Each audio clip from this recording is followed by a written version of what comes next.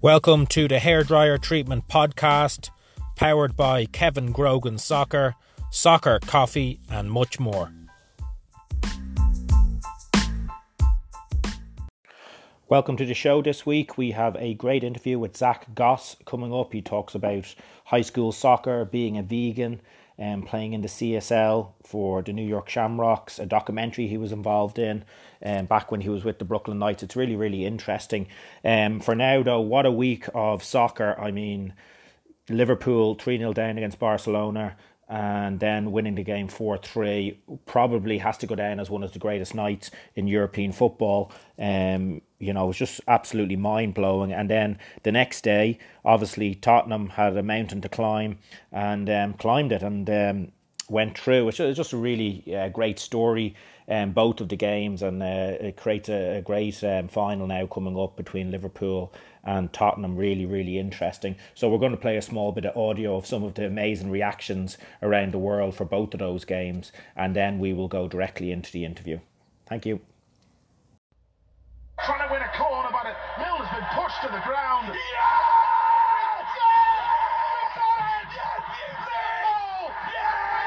The Champions League final in Madrid. It's our greatest comeback of all time at Anfield. We said we needed an Istanbul. We've done it. Jürgen's on the pitch. Everyone's on the pitch. The scenes of sheer joy and jubilation. Messi, Suarez, Coutinho. Wow, one of our greatest ever nights, if not the greatest ever.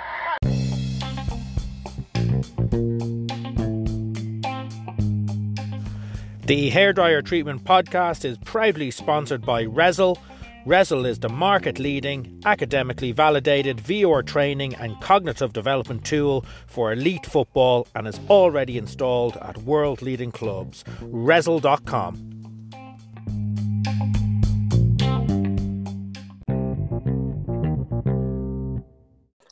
Zack, welcome to the show. How are you? I'm good, Kevin. How are you? So, Zack, tell us a bit about where you grew up. Sure. So I grew up in Suffolk County on Long Island.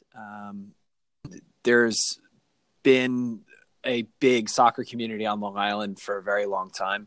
And I was very fortunate to have two really supportive parents that were always, pushing me to try and play at the highest level that I could, and were very willing to make those long drives, an hour long over to, another club team that was, playing at a higher level. I think towards the end of my youth career, I might have played on 3 different teams. My parents were always willing to drive me there just so, that I could be playing at the highest level, and so that I could be, get coached and trained by, the best coaches that were in the area. It is a big thing over here. I always explain to people in Europe that the amount of commitment the parents give in terms of traveling to games, traveling to training sessions, there's a big kind of tournament-based vibe over here at youth soccer. It's a massive commitment for the parents. Absolutely. I mean, I feel like my parents would have sent, and my sister too, as a result, would give up, our breaks from school to drive, out of state to a tournament wherever my team was playing.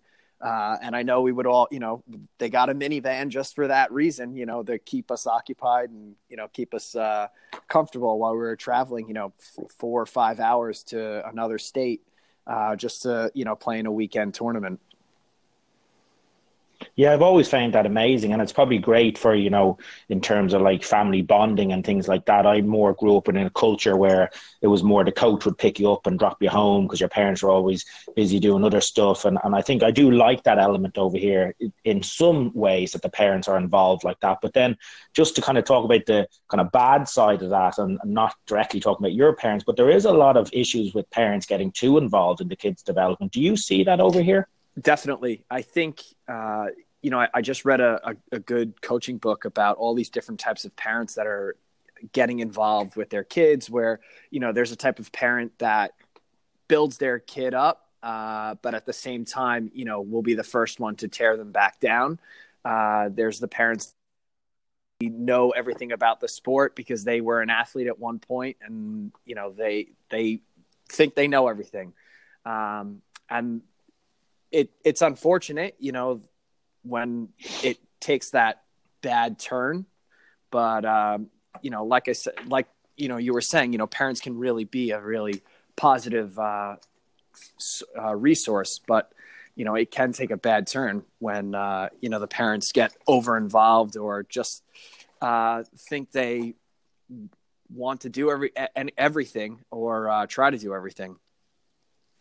Yeah, yeah. And sometimes the expectations are a bit unrealistic. Now, just from your own kind of playing side, you played travel and you went to Siena College, I believe. What was that experience like, the college life? Because it's really the first time that you're away from home. Siena was up near Albany, so I was a good 3 hours away from my house on Long Island. So it was an awesome experience where, you're going to school, but at the same time, you're playing for your school and you are, you represent them. It's your job. Obviously, getting good grades is your other job and what you're being paid to do there as well. But it's an awesome experience because you live with your teammates, and it's probably the closest thing to being a professional in the US before you actually make that turn. Yeah, and obviously the facilities then are second to none in college. I've talked about that before on the show. Now, you went on and had a great run with the PDL club Brooklyn Knights, and there was a fantastic documentary made about that. Tell me first about how you got into the Brooklyn Knights, and for our European listeners, that is on the professional pyramid. How did that come about? And then talk a bit about the documentary. So the Brooklyn Knights was it was an amazing experience, actually, but it was very roundabout how I ended up there.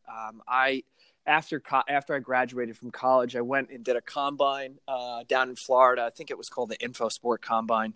And, I had a few offers from some USL teams to come and trial with them. And I did go. I think I went on with Harrisburg City Islanders, Pittsburgh Riverhounds, Charlotte Eagles. And, so I got that bit of a taste where I felt like I was just there to try and make it as a professional. But nothing was really, working out. So at this point, Zach, you were trying to make it obviously as a professional, but you had your degree already done, correct? So you had something to fall back on just in case that didn't work? Yes, definitely. So, I was trying to make it as a pro, but had ultimately tried out for the Brooklyn Knights, which was what I was saying before. And they signed me, which was fantastic. And like you said, that is part of the professional pyramid in the United States. So it was a really cool opportunity in my third year playing for them. We had a film director from NYU Film School come in and kind of follow the team around for the season. He was a huge soccer fan, and he wanted to highlight the amount of talent that is in New York City itself, and all of the guys trying to, make it professionally, and, kind of highlight what of the sacrifices that we make to try and get there. So it was really cool. It was excellent. It came out a few years ago. It's on YouTube now. It's called Going Pro American Soccer. And what the best part is, the director himself actually got a job with the U.S. Soccer Federation following, that documentary. So at least, he made it, even though I didn't. Yeah. I mean, I've watched the documentary. It's fantastic, and I would recommend anyone to go and watch it. It's on YouTube, as you said, Going Pro American Soccer. And it's a great insight into kind of young soccer players here who are very, very talented, yourself included, just trying to make it. And it's a tough thing to do over here because it's a different structure, and there's probably not as much as a pathway as there is maybe in Europe. But it's a really, really interesting documentary worth watching. So, I mean, you move on from there and you start playing in the Long Island League. You kind of get into the workforce and then the CSL. First of all, talk a bit about what you do as a day job. So I'm a teacher now. I'm a special education teacher on Long Island in a public school district. But before that, while I was trying to play professionally, I actually got a job at a consulting firm in Manhattan. And because it had a very salesy nature to it, my hours were very flexible. So I was able to, make those trips to those trials and, get to trainings on time. But right now I'm an educator, and, I ultimately decided to go back and get my master's degree at night. And, I would never look back on that decision now. It's amazing working in a school and being with kids, and it's afforded me, a lot of opportunities that, I never would have been able to have. And in terms of the kind of special ed side of things, can you talk a bit about that on a day-to-day and the people you interact with? Sure. So my school district is very big on inclusion classes where, we have regular ed learners in the room and special education learners in the room.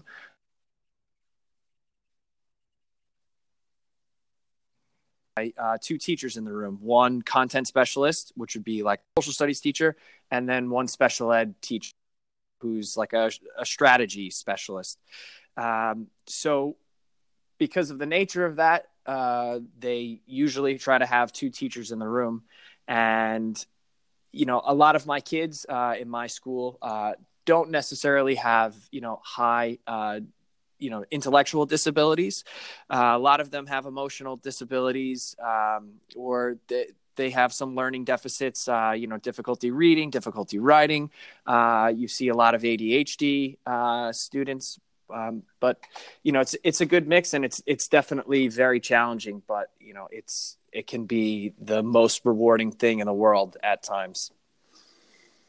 Yeah, brilliant. Sounds very, very interesting. And then, you're now a young coach, and you've done very well at high school level, which is a kind of interesting dynamic. It's something I experienced when I first came to America.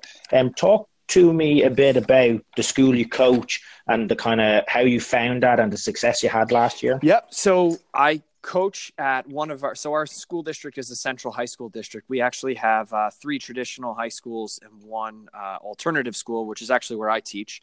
So I coach at Mepham High School, which is a pretty decent size, school on Long Island, but it's actually really well known for its American football program and its wrestling program. So when I got hired in the school district 3 years ago, the athletic director actually called me to he had seen my resume and saw my soccer background. And he said, "Hey, I need a soccer coach at Mepham. Would you be interested?" And I called him back and I actually said, "Are you asking me, because, I'm a first year teacher, is that something that would normally be, offered to a first year teacher?" He said, "Absolutely not. But you're an older guy. You're not, the age of a typical first year teacher," because teaching was a career change, like I mentioned before. So they actually offered me the job, and it was a little bit of a whirlwind in the beginning because you really get no direction. You're kind of just thrown in, and you have to figure out how you're going to build your program because you're then responsible for the varsity team and the JV team. And no longer have school sports become just a single season. You have to offer trainings in the off season. You have to create a weightlifting program. You have to do fundraising. There's a lot that goes into school, especially the high school setting, that it's stuff you wouldn't even think about.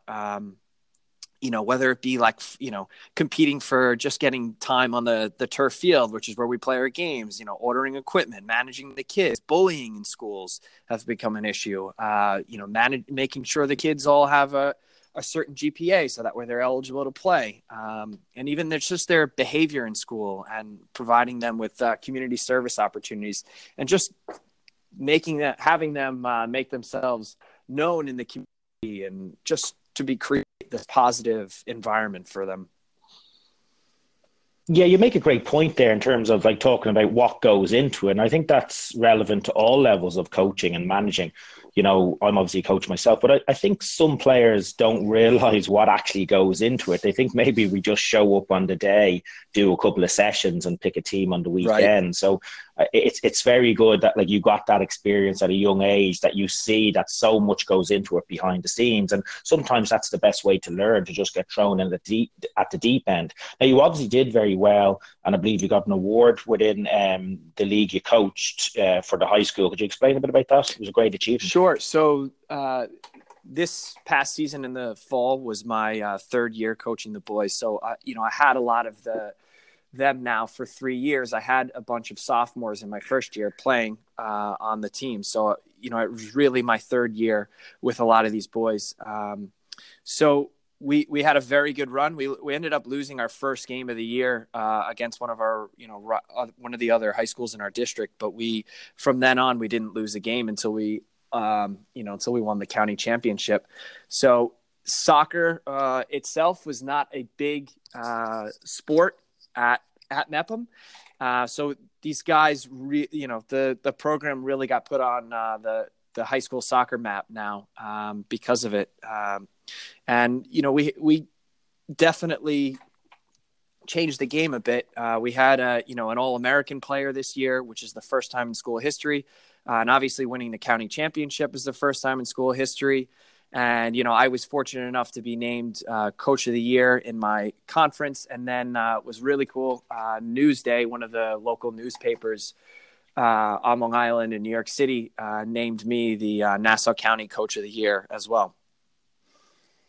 Wow, brilliant. And I'd get in trouble if I didn't mention one of your assistant coaches that I think you originally had in, Joey Zorbo. How important was Joey in the initial phases? I always say that as a head coach, it's important to have someone you trust as an assistant coach. It truly is. In my first year, I inherited an assistant from the previous, my predecessor, really. And it was very difficult.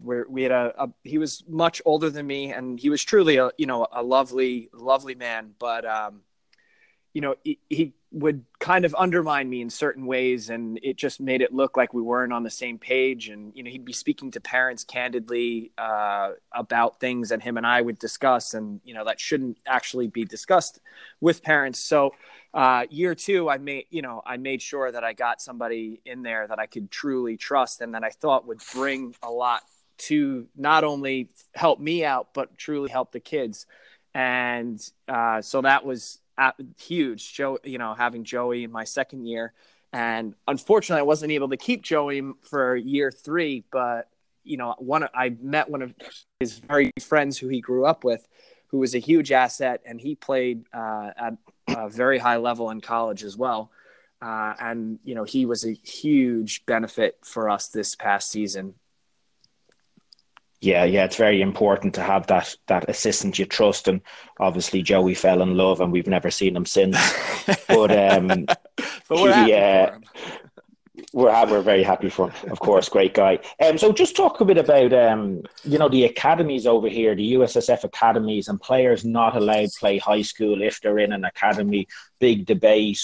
Do you agree with that or not agree with it? This discussion comes up a lot now because of these academies, and this didn't exist when I was growing up. We played Premier League and we played with our club, but we were always allowed to play with our high school teams. And it's a shame because the high school offers an opportunity for the kids to, they get to play with the kids that they grow up with and they live with, and it's like a social experience as well too. And they miss out on that. And I actually am aware of a player in my school. He plays for NYCFC. He's very tall. He'd probably be a star as a goalkeeper for us. And unfortunately, he doesn't even really play for the academy team. He essentially rides the bench as a backup goalkeeper. So he is truly missing out, I think. And anytime that people have asked me about, whether or not they should play academy or not, I say, it's truly a money-making, organization, the academies. So they're in it to make money. And if you are getting quality coaching at your local club or whatever club that you've been playing at, and you're continuing to develop then that's honestly what you should stick with, unless, there's some opportunity to make it to another level. But, when it comes to athletics, there's never any guarantees. You don't know that. Yeah, I agree. So, like, I mean, I think the playing with your schoolmates, the camaraderie, all that stuff is great in high school, and it does resemble the college life. Right. I think a lot of academies charge a lot of money, which is an issue, as you touched on. I think the bigger academies, maybe your Red Bulls, NYCFCs don't charge their players, which to me is a proper academy. Right. But I think you've got to be playing as well. I think the answer is somewhere in the middle, where maybe academy players should be allowed to play high school, but maybe, we have a look at how much they play and train, so there's not an overuse issue. Absolutely. And also the high school season is so short. But I've seen it before where players have gone to their own high school games to watch, because they're not allowed to play because they're in an academy, and they're going to a game. There's 300, 400, 500 fans at the game. The camaraderie and the buzz is brilliant, and I think they're missing out on that to a certain degree. So I'd probably be on the same page as you with that. So moving into just a different topic that is just really intriguing with me, and not to talk too much about your personal life, but you are a vegan, and I just find that very interesting. Can you talk to us a bit about that? What is it? Why you do it? Sure. So I've been eating a vegan diet, I think, for about 2 years now. Just to backtrack a little bit, my parents never really brought my sister and I up on a meat diet. They were very into rescuing animals, so animals were always seen as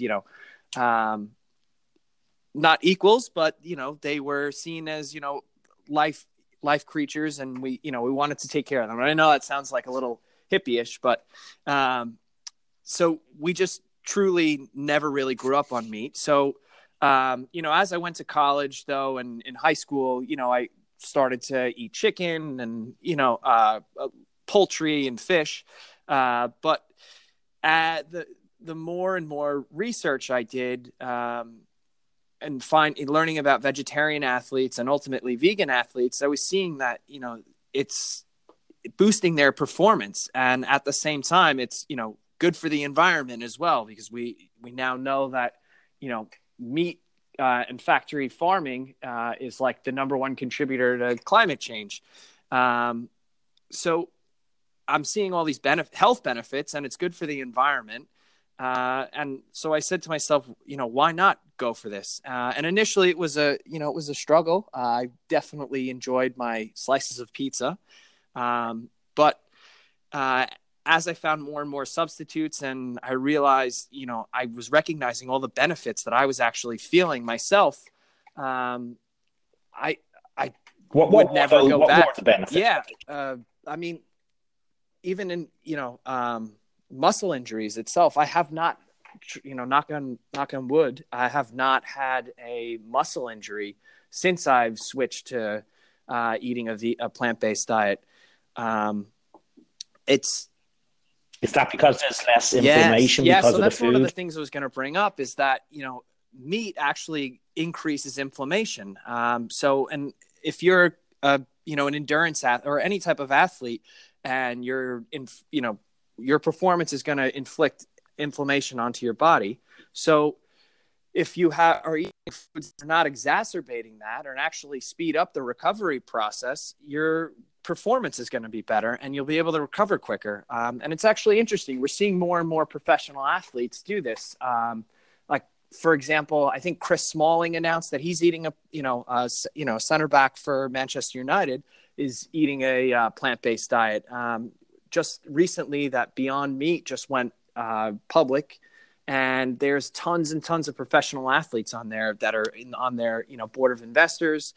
And I even think that there's a new documentary coming out, The Game Changers, all about all of these athletes, kind of fighting against that stereotype that like vegans and plant-based people are all, super skinny, and they're all these like super like muscly super athletes.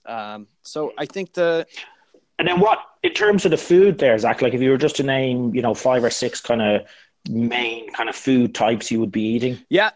So obviously it's a very heavy carb diet, which is perfect for an athlete, right? Because carbs are where you get your energy from. So, for me, my typical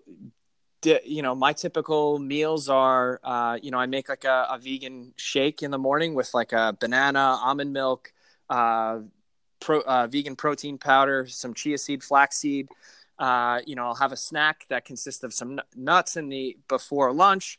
I'll have like a salad with, beans in it, for some protein, or, might even have like, rice and beans, make like a Mexican dish. And then in the evenings, I'll have, a pasta or, some type of soup. It is honestly, it has changed my outlook on the world, and it makes me feel like not only am I treating myself right, but I'm, doing right for the planet as well. Wow. Yeah, fascinating. Really, really interesting. So, then we'll roll forward to kind of the present with you're with the Shamrocks, obviously captain of the men's first team, and your wife is the captain of the women's team. So talk about coming to the Shamrocks, and how it felt to play for the club, and also the fact that your girlfriend at the time, now wife, was the captain of the women's team. Was that something you enjoyed experiencing together? Yeah, I mean, it is. It's honestly, soccer. When I met Teresa, we both obviously shared the common interest of playing soccer at a high level, and no longer, in previous relationships, it was, what are you doing? Where are you going? I'm going to soccer practice, honey. Okay. Well, what time are you going to be home? Where are you going this weekend? Well, I have a soccer game, it then became, okay, I'll go to your game. We'll go to training together. And our relationship flourished, I think, because of the Shamrocks. And we're both very fortunate to have that. But, that being said, aside from it boosting and helping my relationship thrive, it's when I had the opportunity to come over and try out for the Shamrocks, it honestly changed my point of view on, club soccer in New York City. It's an organization that takes care of its players. They have a social atmosphere as well. And, they're really competing in probably the most difficult league in, on the East Coast in the United States. So it covers all of the dots where you'd want in a soccer program or a club, excuse me. Now we obviously it's kind of well documented that the top league in the men's that we compete in, that there would be 4 or 5, maybe even 6 at this point, clubs that would pay their players. We have a model where we don't pay anyone, but we give them that social experience. If anything happens to them in terms of health, we always try and help. If they need work, we try and open up our database to them, things like that. Where do you stand with amateur players getting paid? Obviously getting paid kind of under the table as such. Where do you stand with that? It's not really a level playing field, but what's your opinion on that? That's tough. So I've been, before I moved to the Shamrocks, I was always offered spots to play for, a few dollars here and there at some clubs. And I always turned it down because I always felt as if it changed the dynamic on the team, where it then became a question of, well, how much are you getting, Zach? And you didn't feel comfortable sharing that with your teammates. And it kind of, to me, it tears apart that team camaraderie, that positive atmosphere. And you mentioned it before, where it kind of puts everybody on the same playing field. When you play against these guys that are getting paid, it's a totally different mindset. And even now, I would still turn down money as opposed to, a truly, club family atmosphere. Just because I think it changes the way you approach the game and you look at it. We're really, soccer is something that I love and I want it to be part of my life until the day I die. But I think once money starts getting involved, it changes people, and it can really, I think, corrupt a relationship or even an entire club. Yeah, and we obviously enjoy the challenge of competing against these clubs with these great players. I don't begrudge the players for getting a few dollars. Mm-hmm. It's just not the model that we have. And I think a great example actually, was your wedding. You got married recently up in Vermont, and there must have been 20 Shamrocks people up there because we've become so close. I mean, personally, that was a great experience for me. I presume that was something nice for you and your wife in terms of being able to invite people from a club you love up to your wedding. Yes. That for me, that was one of the highlights of being able to, you have all of these people where you share this common interest with, and, you're able to develop these relationships, both on the field and off the field, and a lot of it is, people from different countries and different cultures. So you're learning lots about people that you might not have ever had a chance to interact with. Yeah, brilliant. And then just lastly, because running out of time here, we've got the Shamrocks have the big game coming up. The Manchester United Legends are playing our Legends June 22nd. I know you're obviously on the committee as well in the Shamrocks, so a lot of work behind the scenes, correct? And exciting times. Yeah, it's huge. It's something that's never been done here in the U.S. and obviously by our club as well. So it's a huge honor that we're able to put this on. It's going to be a totally professional event from start to end. And, I'm truly looking forward to it. And I know that there's a lot of people that are very excited that are, going to participate and just coming to watch. It's truly, a unique opportunity that, who knows if we'll ever get a chance to do something like this again. Yeah, brilliant, Zach. I really appreciate you coming on the show. It's been great talking to you, and we'll talk soon. Of course. Speak to you soon.